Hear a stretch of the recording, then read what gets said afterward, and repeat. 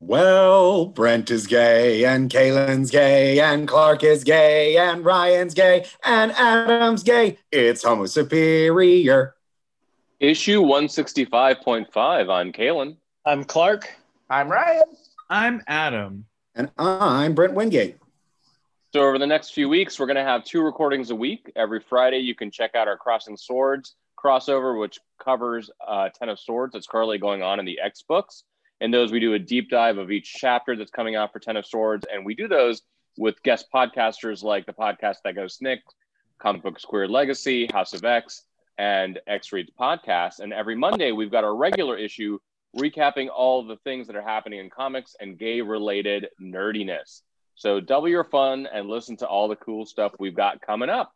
Brent, I'm going to turn it over to you.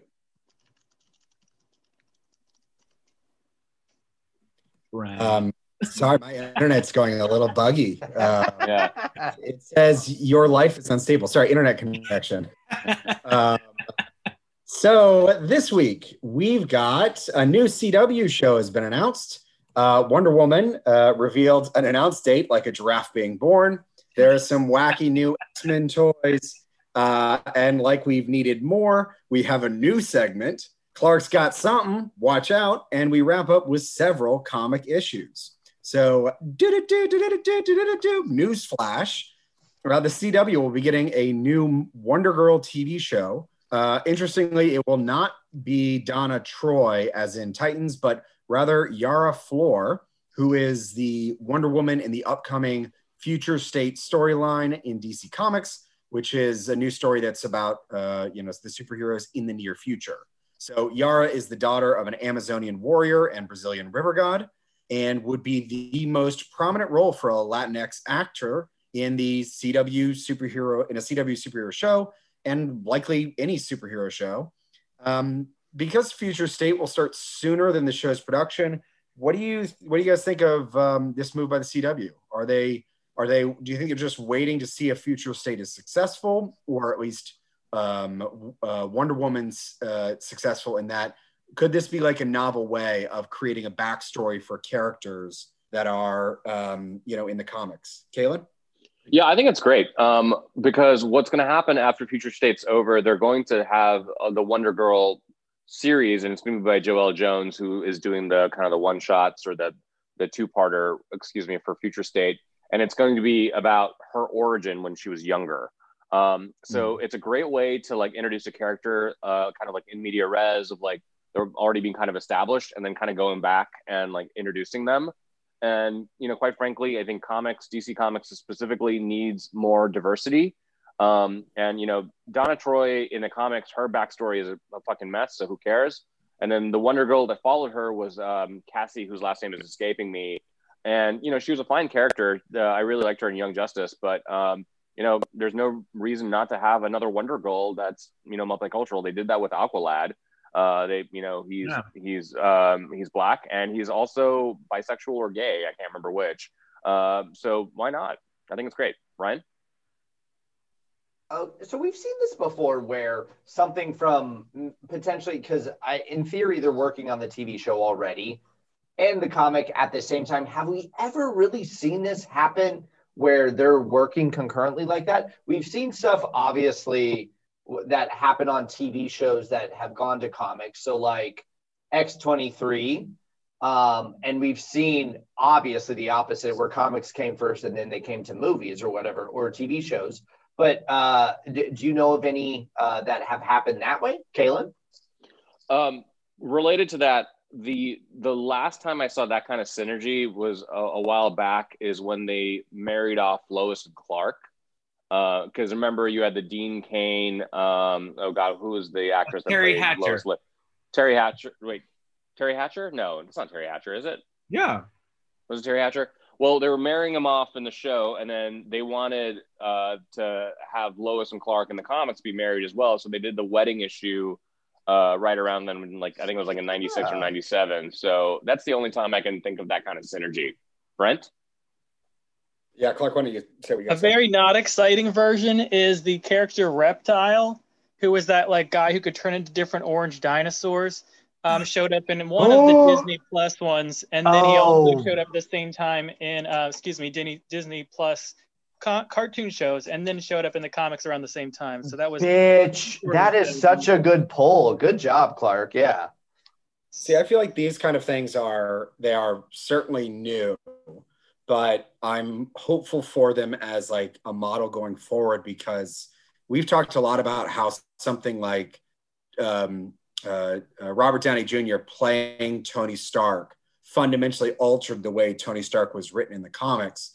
I think it'd be interesting to have a kind of real-time polling of how people feel about characters and things that they want to fix based off of how they see their portrayal in the comics versus TV. And I don't know that they've actually fully written out any scripts yet. I know that they've got they're still in pre-production, I believe. So the possibility for them to change something or to focus on some part of her character at a younger age is still really available.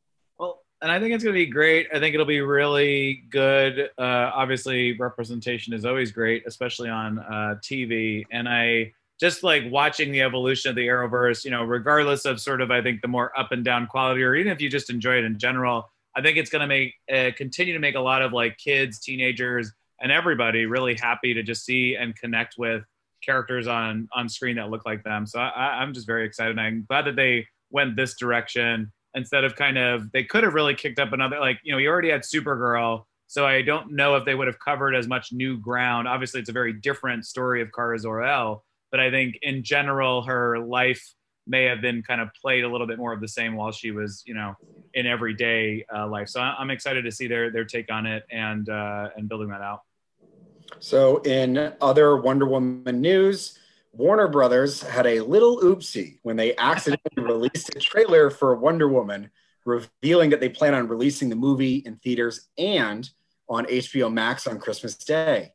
They switched their spoiler trailer to private, and then an hour later confirmed that it was actually accurate. The film will be available for a month after the release date, at no additional cost if you subscribe to Kaylin's HBO Max account. Do we think that this can get people to join HBO Max, or are they just trying to make the best out of a bad situation? Adam?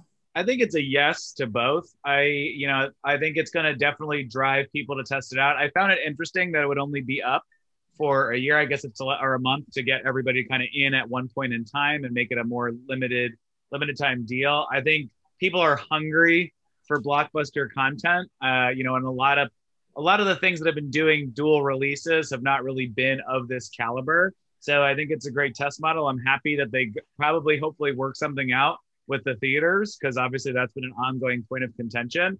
And just in terms of how excited I am, I literally when I saw the news, I'm staying in DC for the first time for Christmas, and I kicked the door in. My boyfriend, I'm like, we're going to get to wear pajamas and eat cereal in the morning and open presents and watch fucking Wonder Woman. This is amazing. Oh, so no change then.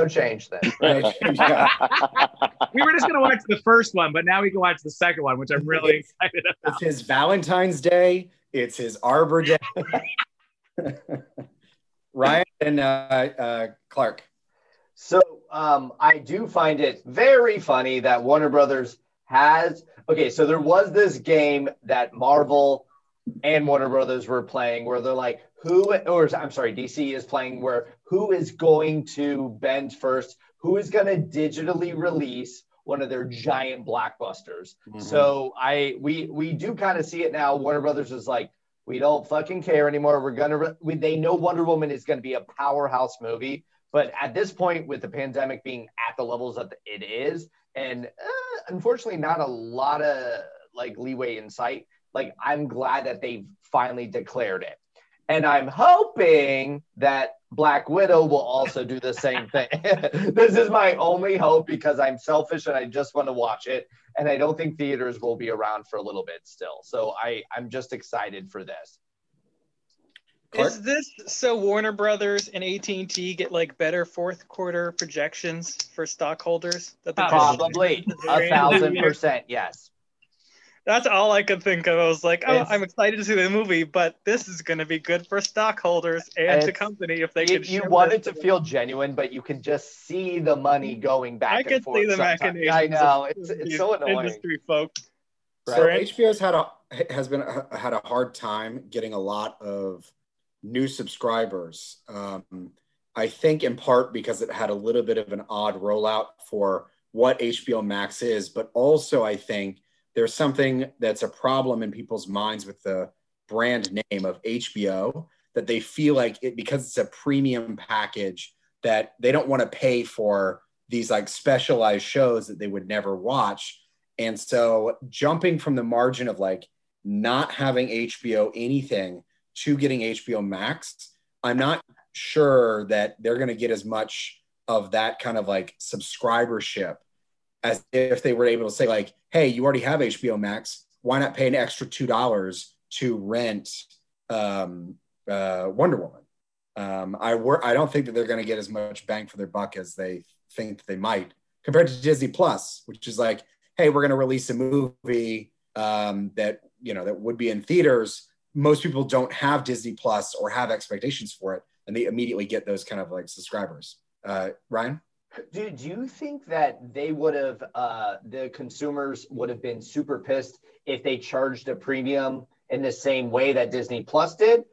Because I think us as we're at home living community would just be like, fuck, like, and get pissed and wait a few months. And so it would hurt Wonder Woman a lot. Well, that's why I say a nominal fee. Like if they said like, we're charging $2 extra just to rent it, that a lot of people who are already paying for the regular subscription would go, yeah, I'd pay that. As long as it wasn't a Mulan pricing, I think it'd be fine, honestly. But I think you're right, Brent, in the sense that they likely, given that this is a fourth quarter analysis, which I am also in 100% agree with, there was likely a cost benefit analysis on like, what if we charge $2, $5, $10? And I think you're right that they would probably get more money by someone accidentally subscribing, forgetting to cancel and leaving it on for like 8 months than just paying from the existing subscriber base of a couple of bucks kind of thing. Because I think to your point, like most people, I know I certainly do, we have it because of our cable subscription. And so I think they're hoping to cut a few people in. I would say I'm one of those people that if I saw how much, like if it was like, pay $20 to rent Wonder Woman on opening day, I'd be like, no, I'm fine. I'll just watch Wonder Woman 1 and eat my cereal in pajamas. I mean, with that said, I did just watch New Mutants the other day. For your soul for $5.99, which we will be recovering at some point. Wait, did it really? But did it really release that cheaply? $5.99 for rental, yeah. Yeah, that's great. No, I only thought Adam, they pay you $5.99 to watch. You'll get a rebate in the mail. And I would say I would like my money back. I'm going to ask for more. But we'll get into that when we review it one day. Oh, and we are going to review it one day. So this week, Hasbro announced that there will be a collaboration with Transformers and the X-Men. There will be a Frankenstein's monster of a toy called Ultimate Expanse that turns from the Blackbird jet from the X-Men animated series into a hunk of garbage, vaguely shaped like someone's memory of several X-Men. What do you guys think of this? Is it less than meets the eye? Caleb? I want to know who hurt you, Brent. Who hurt you? Because I believe it was Hasbro, and it was my eyes that they hurt specifically. It's more than meets the eye, because I loved this thing. It made me so happy. I turned into like an 8-year-old kid again. Yeah. Of like some of my favorite properties. I know it's ridiculous. I should be over it, but I'm sorry. I'm excited. I want it. I want it. I want it. Don't show it, Brett. No. Yes. Look at it. That's not even the worst looking Transformer. What is wrong with you? You've seen the Michael Bay Transformer movies. That's not that bad. Kaylin, when I saw this photo, because I saw the photo before I saw the article, I literally thought, oh, what asshole on Etsy made this piece of junk? How dare you call this fucking thing Nostalgia Bot, because I am totally in your corner, Kaylin. I was originally like, eh. But then when I saw the packaging, it is the most 90s toy I've ever seen. Authentically, though, like, because it does look slightly cheap. And I love that. This is the type of shit I would be running around Toys R Us, screaming at the top of my lungs that I wanted this beautiful piece of garbage to bring home and potentially break after about 6 months of play. Clark? Why does it have Psylocke's psionic knife in its other hand? Because Clark, it's good. Because it's so good. It's got Wolverine's claws, psionically, Psylocke's sword, and the fins of Raptor. Yeah. I hate it. I think the reason is fuck you is why. Yeah. So shut up. Exactly. Just shut up and buy it. Hey, just shut. Okay, so I know Kaylin and Adam are into this, and I would, as a child in Toys R Us, like the two of these people, would love it. I think in the current day we can probably update it to make it not look like stupid, pointy, hot garbage that I want to swallow just so I kill myself. You know what I mean? Ryan, I want to say number one, Toys R Us doesn't exist anymore. Oh, they're doing a digital thing now. Come on. Number two, if their advertising campaign was "fuck you, you piece of shit, buy it," I would absolutely buy it. Okay, well, we should do an online toy thing then. Can I be very clear, and I'm really only buying it for this, is that their like sort of promotional language is the Transformer Collaborative presents the new Next with a giant X exciting mashup. The fact that they are as stupid as we are to put two giant X's right next to each other, it is trolling, like shit posting to a T, and I have to give it to them, and that's exactly why I'll buy it. They know that kids from the 90s care about those X's. What is the Transformers Collaborative? Are you not part Sounds of like it? the mob front. Clark, if you have to ask, then you'll never know. And that's Like, where Kayla and I are going to be a part of it when we get this product, and then who knows what happens next. It's Just a a Break it after a week of play. That's what's going to happen next. You guys, you're going to put your money in. It's just a money laundering scheme. They're not going to give you anything. This is all fake. Yeah, it's a pyramid scheme inside of a cult. Let's be honest. And I'm here for it. According to the promotional text, I think if we buy it, we get into the ultimate expanse, which is now. I assume that is some sort of digital playground that Kayla and I's brains will transport to once we purchase them. What? Once you pass on, it'll go there. Hey, that sounds like heaven to me. And even and finally, the most impressive part is like, is this shitty? Because I can read the back of like, the typical X-Men figures on the back used to give you a description of the characters. Like, unlike the Sentinels, this robot is the ultimate mutant ally. And I'm just like, what is this? I love it. It's so stupid. Yeah, okay, I'm turned around. It's great. It's incredible. Oh, I hate it more. Ryan, we've reached peak toy making. All right, so we here at Home of Superior love gamers, which is why we've got a new segment, Final Fantasy with Adam. Adam, I believe there were some other names you were bouncing around. Do you want to say some of those? Or do you I think the real key standout is Adam's faggot video game hour. But it's fine, Brad. Final Fantasy is good too.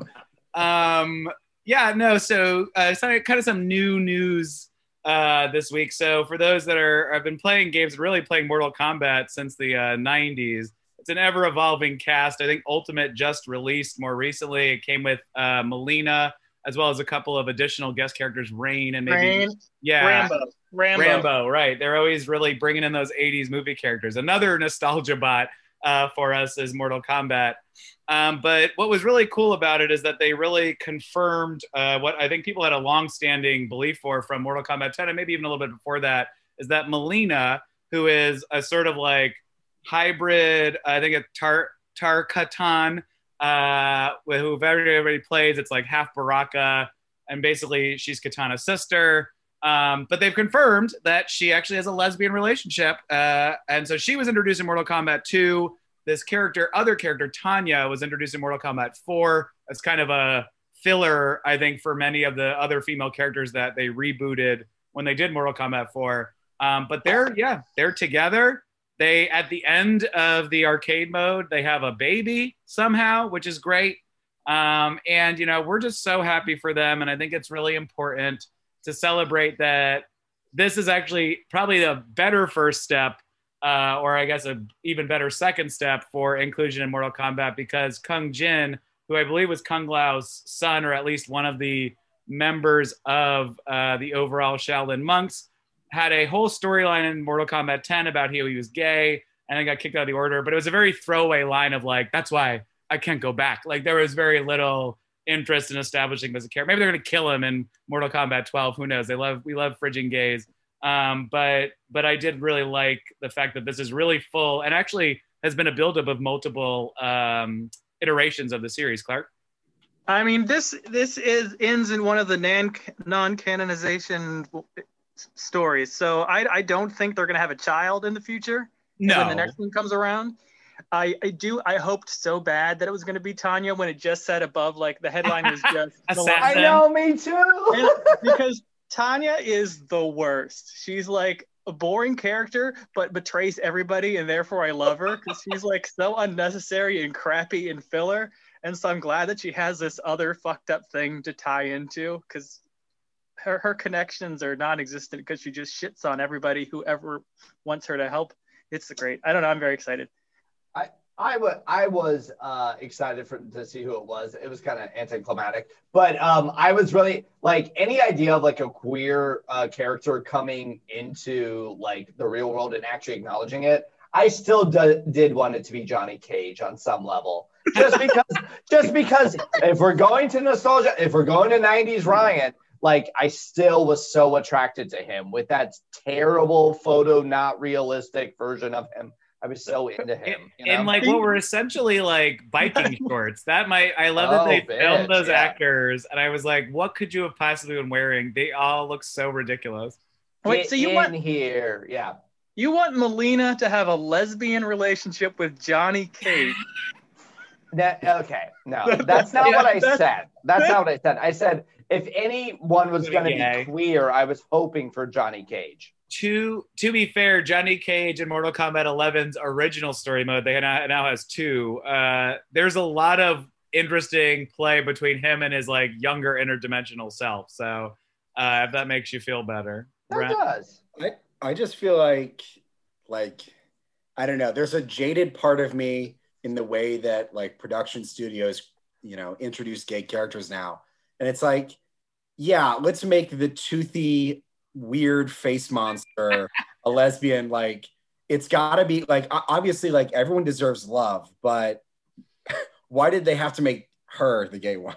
Why are we all monsters? I know there's history and everything. I know there's potential. Well, no. I was gonna say, to be fair, Melina is one of the biggest fan favorites of the game. Like, people lost their shit when she died in Mortal Kombat 10, and then they didn't bring her back until now. So they've been like building up this enthusiasm. And again, it's obviously not built into the larger main storyline, but that's because there's only so much time they have for the cinematics, and everyone gets their kind of endings. I do hope they'll continue to bring both that. The sheer fact alone that Mortal Kombat has any kind of ongoing relationships is hilarious to me, because it's so much fighting, death, and blood that I'm like, this is one of those series where I'm like, it's okay if everyone doesn't have a significant other or partner or wish to find love and dreams. I just died by the hands of six-handed person, and yet I'm still thinking about my non-binary lover back at home. You're like, no, they're worried about their lives. Yeah. I was just ripped in half by a brutal KO, but will I find love? But it is funny that she can go from butch to femme by just simply lifting up a ninja mask. Yeah, she's COVID. Love it. Same as you, Adam. Right. All right, let's move on. I believe now it's time for the fans' favorite recurring segment. Clark's got something. Watch out. So my Clark's got something yesterday was going to be very quick, and it was just going to be a question that tied kind of into what we're going to be talking about in a minute. I've been watching a lot of Thundercats, you see, and when you watch Thundercats, you always think about what Lion-O's penis looks like. Yeah. And I was thinking, like, you know how cat penises have like that like claw kind of like stabbing burr on the end so that it goes The bar, into the yeah. cat's Oh, vagina and, like, nope. gets Not stuck at all. there. And that's Yeah. why, and that's I weigh like all night. I think of it. Yeah. and that's Yeah. why a female cat screams so much, like when you have to throw a shoe into the back because like cats are fucking, that kind of thing. Mm-hmm. So that's what. This is a very common, Clark. You don't have to be so descriptive. We all know exactly what you're talking about. And also, is there a question? So that's what this was supposed to be. And Do you know how many scenes that they had to cut out of the Aristocats because of this very specific problem? Because a cat's gotta get raped, and a cat's gotta get raped. Oh, God. Cats the musical was so different with the director's cut. so that's what, Anuses. so that's what Clark's Got Something was supposed to be about. But was there going to be a segment, or were you just going to tell us about cat penises? I don't even give a shit. Get to the new segment. But there's recent Anyway, news, right? In There's today's recent news, yes, in today's news, Paul Bettany, who plays the Vision in the MCU, was talking to some stupid asshole named Josh Horowitz with NTV, who hosts Stir Crazy. He's fine. And he said that Vision's penis was purple and that it was intangible at times, much like Vision, even though Vision is at best maroon, at worst red. So he must have some strange other purple penis that's even more, like this red person has a giant purple penis, which I guess makes sense as a robot. Brent, what question did you have? Yeah, so I have two questions. Two quick questions. The first was he saying this like fuck you to the reporter? Like the reporter's like, does Vision have a penis? And then Paul Bettany's like, yeah, it's purple. No. The reporter didn't even ask the question. He just came on. The first thing he said was, it's purple. That's all it said. All right, now, my second question is there a question you have? Yes, my question is going to be a question about other penises. Yeah, I love that. And you have to think in terms of pigmentation. Let's talk pigmentation. Let's talk hair color, girth, length, circumcision, angle, deformity, smell. You got to keep all of these in mind. Okay, genitals are just body parts and color is just a color. But okay, continue. Did anyone else think of Clark as being like one of those diamond dealers who's got it's the cut carrot color? Yeah. Like you got to think the of uncut color carrot. Yeah. Okay, so I was gonna say Captain America next, but we already know that story. So it's red, white, and blue. Continue. Super penis. Well, we'll I'd start like with to red, white, and blow that. All right. So He's got the super semen instead of the super serum. Next one. So have you ever seen Mallrats? Kevin Smith's Mallrats? Oh yeah, yeah. That's what I was thinking about. The Yeah. co-lead, Jason Lee, is constantly talking about Marvel comic characters' penises to Stan Lee, who's in it, and especially about the Thing's penis. But the Thing's penis seems really easy. It's just kind of rocky and orange. So we're going to go for another one that should be easy, but we'll see. We're going to go for the Hulk. Okay. You can do it either the Hulk in the comics or the Hulk in the movies. So what do we think? There was a clip from Ang Lee's The Incredible Hulk where they actually made a joke about how when she's getting fucked by the Hulk, that his penis grew to being disproportionate sizes. And I completely forgot that joke was in there, but that's my answer, Ang Lee. There's a reason why that movie is forgotten, and I want to forget what you just said, Brent. I think the Hulk has his penises are like his personalities. They're all a little bit different. There's the green one. There's the mean gray one. There's the intelligent one. There's the devil penis. So it's just it's a real Dr. Jekyll, Mr. Hyde thing happening down under. Kaylin, tell me about the mean gray one. Yeah, what's that look like? It's called Mr. Fix-It. It's pretty self-explanatory. Put your balls in my mouth. I'm Mr. Fix It. Okay.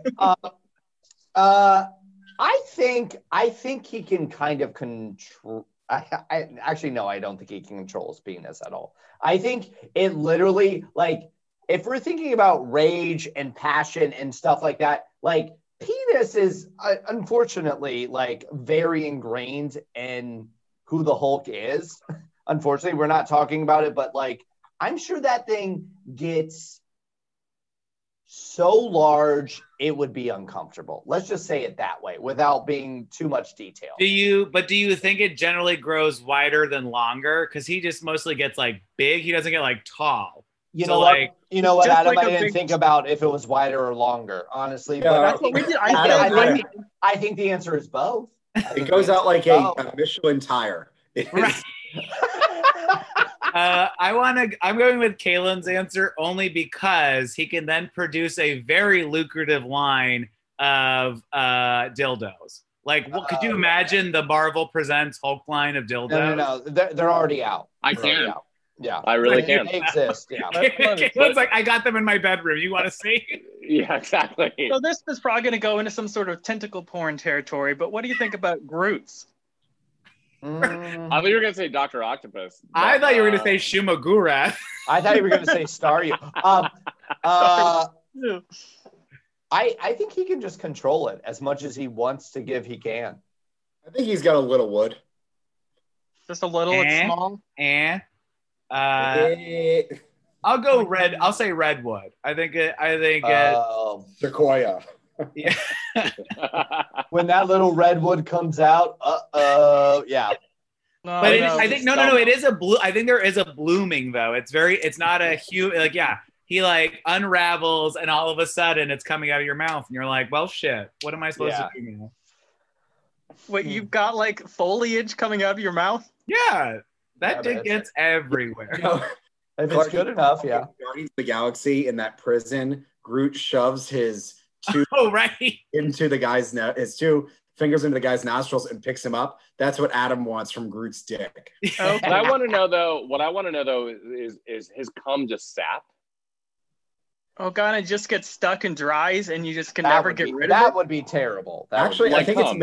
it's maple syrup. I was gonna say it's fantastic on pancakes. Yeah. only if he eats the right thing though before, you know. Yeah, like pineapple, not asparagus. Like a certain amount of nitrogen? Correct. Yeah. Wait, Well, did you give just us say another dick. nitrogen? Let's head over to our X-Men that we've been dealing with most of the time. Let's go. What do you guys think about Sinister?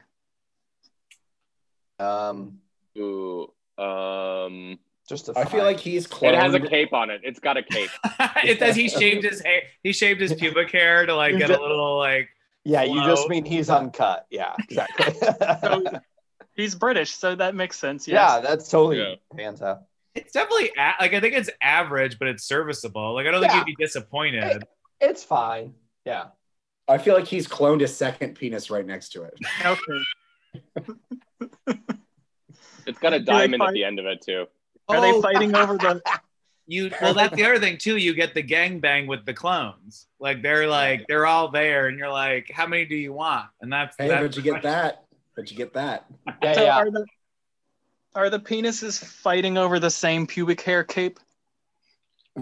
No. They all have their own purpose. It's like, you know how they're like, if you could fuck your own clone / a twin of you, would you? And the answer is like, yeah, I've done it a million times. My name is Sinister. I don't give a fuck. Like, That- it's very obvious. It's funny. He actually, what I'm coming back to now is like the I'm thinking of the witch, because didn't that goat have multiple penises? Like I'm just like, there's a Baphomet type thing where it's like he's got 17 penises because he's very devilish. Yeah, I didn't get that from the witch, but okay. All right, Clark, how many more of these do you have? 12. No, I don't. Let's skip over it. We're gonna do. Two So- more. I already talked about Lion-O. So what do we think about that? Do we actually think it's gonna be a human penis or a cat penis or what's it doing? They're mostly human, but what I don't like is that isn't Lion-O without the sword like a child? Or no? No. He's transformed into an adult. It's just that his Yeah. mind is a 12-year-old. Oh, okay. So it's not weird. Yeah, it's not weird at all. No, it's not weird at all. Yeah, it's not weird at all. It's not. No, his penis is. This isn't his 13 penis is- going on 30 at all. His It's penis is 13 like going a on 30, sword. but forever. Penis is like a sword. Do He says another "Oh" one. 3 times, it gets bigger. All right, well, if you like that one, what do you think about Ernie? No, Bert? because I think when he uses it, he always says Thundercats ho. And then like the person, you're just like, what did you call me? Yeah. What do you think about if you like that one? What do you think about Ernie and Bert's penises? Oh, No. okay. No. Done, Very, we're done. very proportional, very proportional, and they have a great sex life. The end. That's how they made the. Okay, Brent? go, Brent. What? I think that Don't burst a bubble for me. Bert's penis looks like it belongs to Ernie, and Ernie's penis belongs to Bert. Oh, that's actually so sweet. I love that so much. That's so nice. Oh, it fits together so nicely. Well, this one is not going to be so nice. What do you think Rudy Giuliani's penis looks like? I know the answer to this. It's he actually hair, has to balls, spray paint it 9/11. black. He Oh, has to spray paint his pubic hair black. 9/11. That's what his penis looks like. I thought you were, Well, let's end on that 9/11 joke. I thought you were, Clark. I thought you were gonna ask which blue penis would you fuck from the X-Men, because there's like 35 in No. there. Dr. No. Manhattan's. too We ended on easy. We Yeah. branded on Rudy Giuliani. Let's read I some wish- comics now. It's Ryan. For an X-Men podcast, it's a natural stopping place. We're topical too. Yes. All right. Let's So what wrap comics up our did we episode. read? I don't know.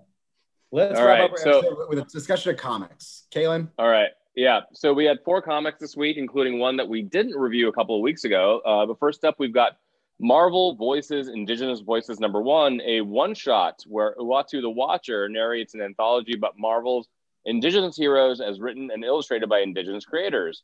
The framing story is written and drawn by Jeffrey Vereje. I'm going to probably butcher some of these names, so please excuse me. The first actual story is by Rebecca Roanhorse and Westhoyot Alvitre, and it has Echo, who is the deaf ninja character from Daredevil, traveling to a planet called Genui to fight a sadistic Badoon warlord. The second story by Darcy Little Badger and Kyle Charles is about Mirage and Wolfsbane, rescuing an indigenous mutant in Arizona. And the third story is by Stephen Graham Jones and David Cutler, showing Silver Fox saving a baby wolf. Brent. I thought that these stories were each interesting. The thing that I would really like, though, they all felt like beginnings of longer form stories. Like Danny Moonstar is going around like trying to act as kind of like a Marauders type character and bring people to Krakoa and help them learn that they can reconcile multiple parts of their lives and build together. And then including Loki in the first story was a very odd twist because I don't know anything about any of the characters except for Captain Marvel and Loki. But having that as being part of a longer like space epic, I think can work very well when you've got a bunch of creatures, got a bunch of species who are like from different planets, different cultures and customs. Kaylin? My only thing was, it's interesting that like Silver Fox was the character in the third one when Uatu in the kind of the first couple pages was going through all the various indigenous heroes in the Marvel universe, including Warpath, Thunderbird, Red Wolf, and so on and so forth. Silver Fox is a character I haven't thought about in a very long time. If you were like a fan of like 90s Wolverine comics, you probably remember her, but I was just a little surprised by it. But, I'm really glad that this book exists. Glad we're getting, more diverse voices and a feature on some characters that we normally wouldn't. Clark? My favorite parts were the opening illustrations where they're showing all the different Marvel characters that are indigenous Americans. and just the whole Uatu talking about like everybody. Just the art there was absolutely amazing. I did have one question, and that was, why the fuck are they naming this mutant Julian and just calling him Julian, confusing me because there already is a Julian. Hellion is Julian. And Correct. I was like, I don't know. Wait, I was like, wait, so Hellion's doing what? Why is he over there? Da da da da da. It just knocked me off until like maybe 2 more pages where I was like, okay, this just, I don't know. It was distracting as hell for me. Ryan? 2 people can be named the same name, but moving on. Not then. No, it's hard with superheroes though, because you can almost never reuse the same name, which is weird. But what I was expecting from this issue, I love a Danny Moonstar issue of anything, and I will read everything she's in it because she's phenomenal. She's one of my favorite superheroes ever. With that said, I did want all of them to team up. I wanted like an indigenous team together. Wouldn't that have been fun? Like Warpath, Danny, like Echo, like all of them like hanging out together and then going on a mission. That's what I thought this issue was going to be. So that's my only disappointment with it. But I feel like there needs to be more. I want more. Yeah. Totally agree. I kind of want this to keep going because it just seems like it's going to be a one shot. But I do know that Marvel is doing another Marvel Voices in February, which is Black History Month, and so that'll focus on African American and African characters as well as Black creators. So really excited that Marvel is doing this kind of diversity. So the next book on our list is Venom number 30, and it's the conclusion to Venom Beyond. In the last issue, Mark Gagan, a.k.a. the Scorpion, a.k.a. Virus, was defeated by the good guys who promised to let him live as long as he brings them to Codex. The big bad of this arc and this universe is Dylan Brock. The pot-smoking Grateful Dead listening version of Reed Richards says that he can build a gate He can build a gate for Eddie and Dylan, to get back to the 616, but it's going to take 5 years for some reason. Venom and the Cavalry take the fight to Codex, who they subdue by making him touch hands with Dylan 616. And then 1 year passes. Eddie looks like the frontman for an 80s pop metal quartet, and Anne looks like a 90s era Meg Ryan. Reed succeeds in sending Eddie and Dylan back to their universe, but something's off. All the stars are gone, and we're about to head into the King of Black storyline. What y'all think? I am not a huge fan of this current sub-story, but I did enjoy the ending. I think there were a couple of really good emotional moments for Eddie, his kid, and with his another dimensional wife. I thought it wrapped up really nicely, even though it felt a little bit fast and kind of felt very rushed. But I think some of the emotional beats really hit just because of our overall experience with Venom, and I was a very happy lead-in. Obviously, it was coming. But I appreciate them kind of taking him off the chessboard for a while all the other titles built up to the impending Null arrival. Brent? I think that I think the emotional beats that hit were the ones that had to deal with being a parent and missing out on stories that you didn't get. Yeah. In general, when I think of like superhero conflict finales, I'm often an advocate that you don't need to end every conflict with actual physical violence. And this is an example of where that didn't quite go right, because I think that they wanted to say something emotional and touching, but it's such a far removed character from our experience in such a weird world that I don't think it really landed in a way that I would have thought would be emotionally satisfying. It's okay. I mean, we've read worse, but it is not like the most high quality that I think Venom has produced for us. Yeah, I agree with that. I think I like the storyline probably a little bit better than you guys do because I'm just a sucker for parallel universes. But I don't think it needed to be 5 chapters necessarily. I think it could have like been a 3 or 4 chapter storyline. But I know they were kind of just treading water a little bit till they were ready for King in Black. So I am very excited for the King in Black because I don't know if y'all have read the solicitations for February, but like it is encompassing like every book in Marvel, and there's a bunch of like King in Black miniseries and one shots and so forth. All right, so moving on. Guardians of the Galaxy number 8. This was actually came out a few weeks ago. We forgot to buy it. Clark, thank you for reminding me for getting it. But in the previous issue, Novar has been accused of killing a couple of interstellar diplomats, and the only one who can exonerate him is Rocket Raccoon. Turns out Stout, one of the diplomats that was killed, has plunged his entire civilization into a war of succession. Rocket tells Clort, the Super Skrull, to fire the gun of Valor, the other dead diplomat, at Novar. The gun does what it did in the 7th issue, meaning it flips around and shoots the shooter instead. Clort now has a big hole in his head, but he's still alive because he's a Super Skrull. That means the killer is still at large.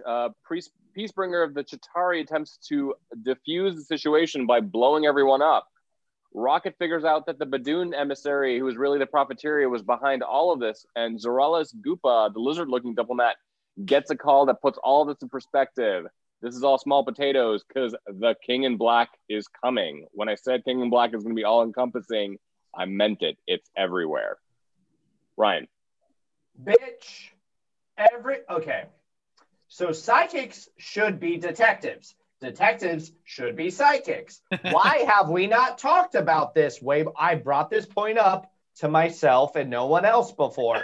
But like, I don't understand why this is not utilized more. And in this comic, with psychics being so prevalent, they handle it so well. And I really appreciate that.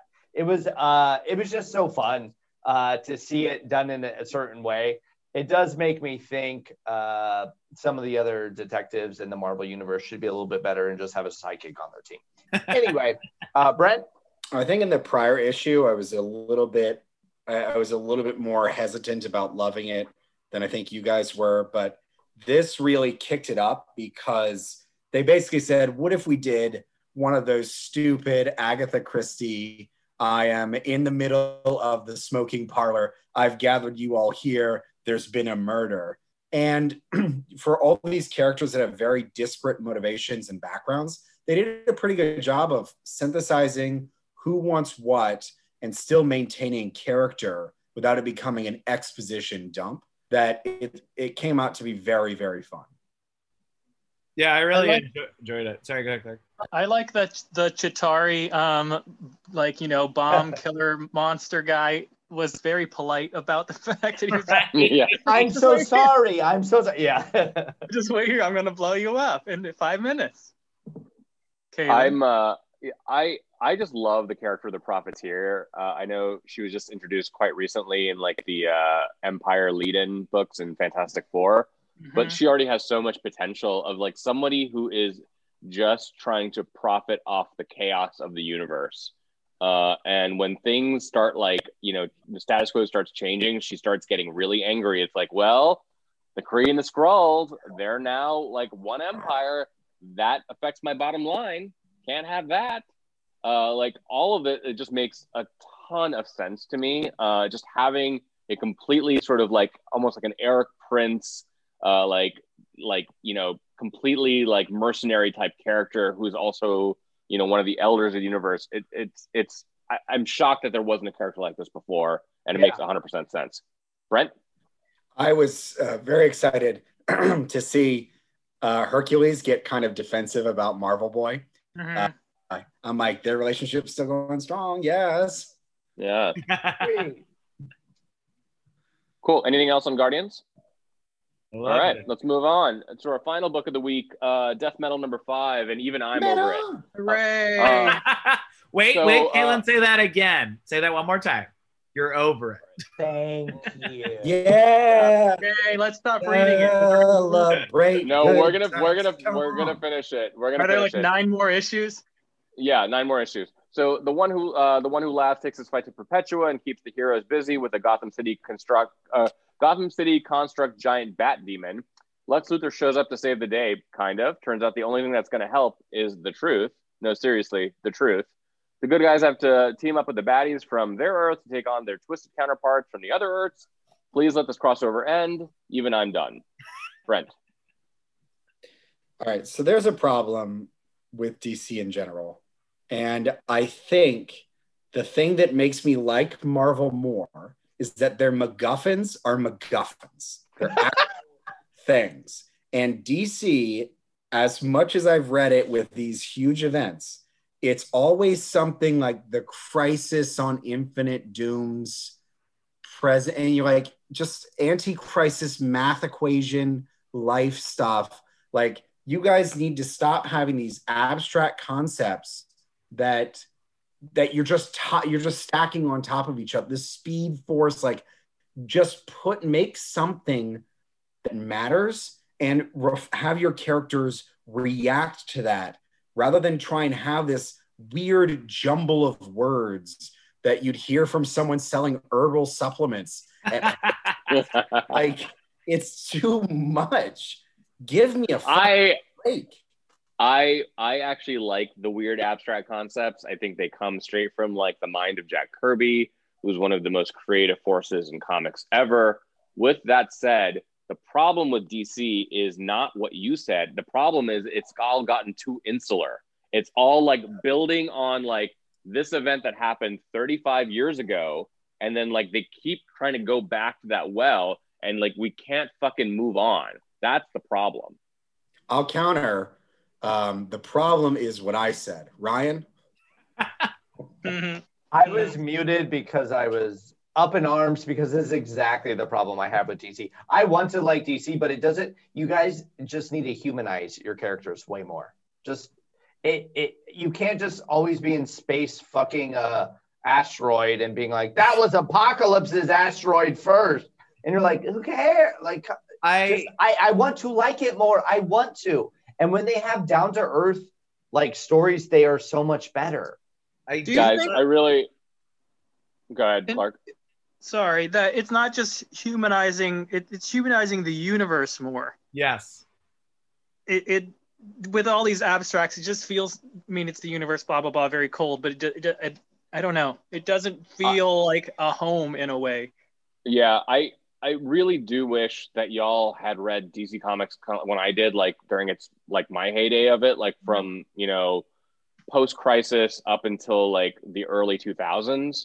So like a good like 15-year period where the universe like was relatively coherent. You had the idea of generations of heroes, and while there were big cosmic things happening, like there were smaller stories within that construct that worked really, really well. Not always, but it worked. Like some of them worked really well. And I think ever since like Infinite Crisis in the mid 2000s, DC has been just adrift, even though there has been moments of wonderfulness and moments of brilliance, but it's been few and far between. Ryan? Well, do you think like too many reboots and sort of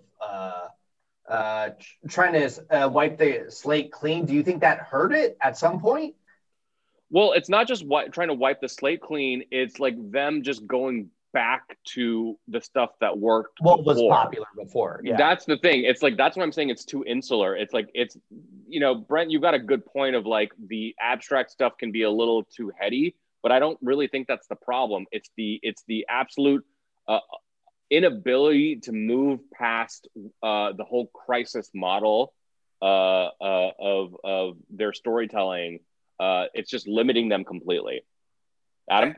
Yeah, I was just gonna say, I think you're right, Kaylin, because like it's as much as Marvel's crossover mega events have become almost boring, blasé, and like a yearly tradition of like, ooh boy, okay, that was fine, maybe I know, but like no big major shakeups.